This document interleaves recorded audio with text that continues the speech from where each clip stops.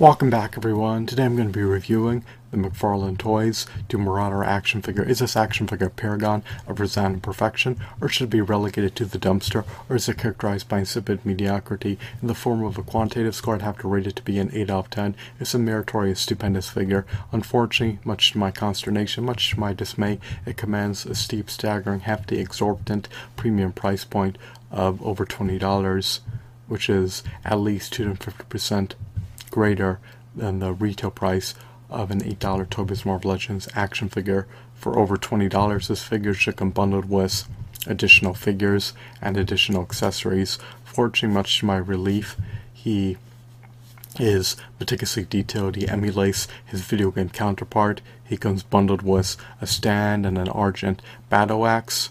He has high quality sculpts, high quality shadings, high quality textures, and high quality aesthetics. So he's on par with an $8 Toy Biz Marvel Legends action figure in terms of his quality, but in stark contrast to an $8 Toy Biz Marvel Legends action figure, he lacks 32 to 40 points of articulation. He is devoid of a comic book, and he lacks a Build-A-Figure piece for a meticulously detailed, robust, colossal behemoth of a 14 to 16 inch Build-A-Figure. So, based on his price point, he should offer more value, to say the least, but it is what it is, unfortunately. I have no grievances about the prospect of buying this figure. If I can procure him for under $15, I would be eager to pay a premium price for this figure if it's the only way that more McFarlane Toys figures can be produced in the pending future. But even at $15, it's outside the parameters of my budget at this juncture. Nonetheless, he's still a meritorious figure.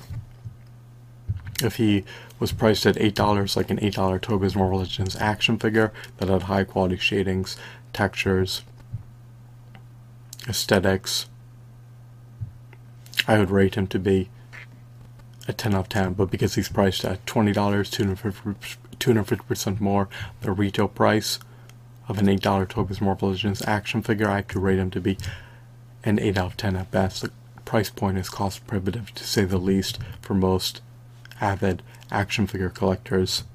Fortunately, much to my relief, he's sporting 22 points of articulation, so he has latitude for dynamic posability. He's a quintessential Doom Marauder action figure.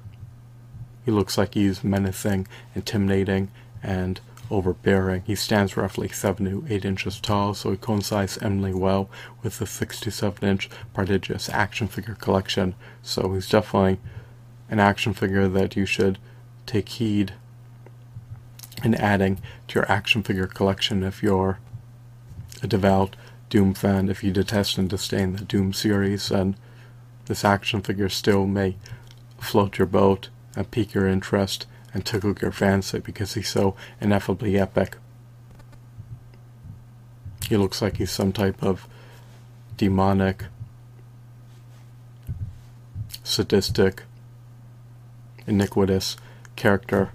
I'm not well acclimated with the Doom lore, but if you're looking for a villainous character to add to your roster or to add to your shelves, then look no further than the Doom Marauder action figure. I hope that you found this video to be intriguing and insightful. Have a blissful day. My final verdict, my final review score is 8 out of 10. There's no need to adjudicate over this matter any further. Hopefully, one day the price will plunge, but it's highly unlikely, so I shouldn't count on it. Once again, I hope that you found this video to be enthralling. Have a wonderful day. Goodbye.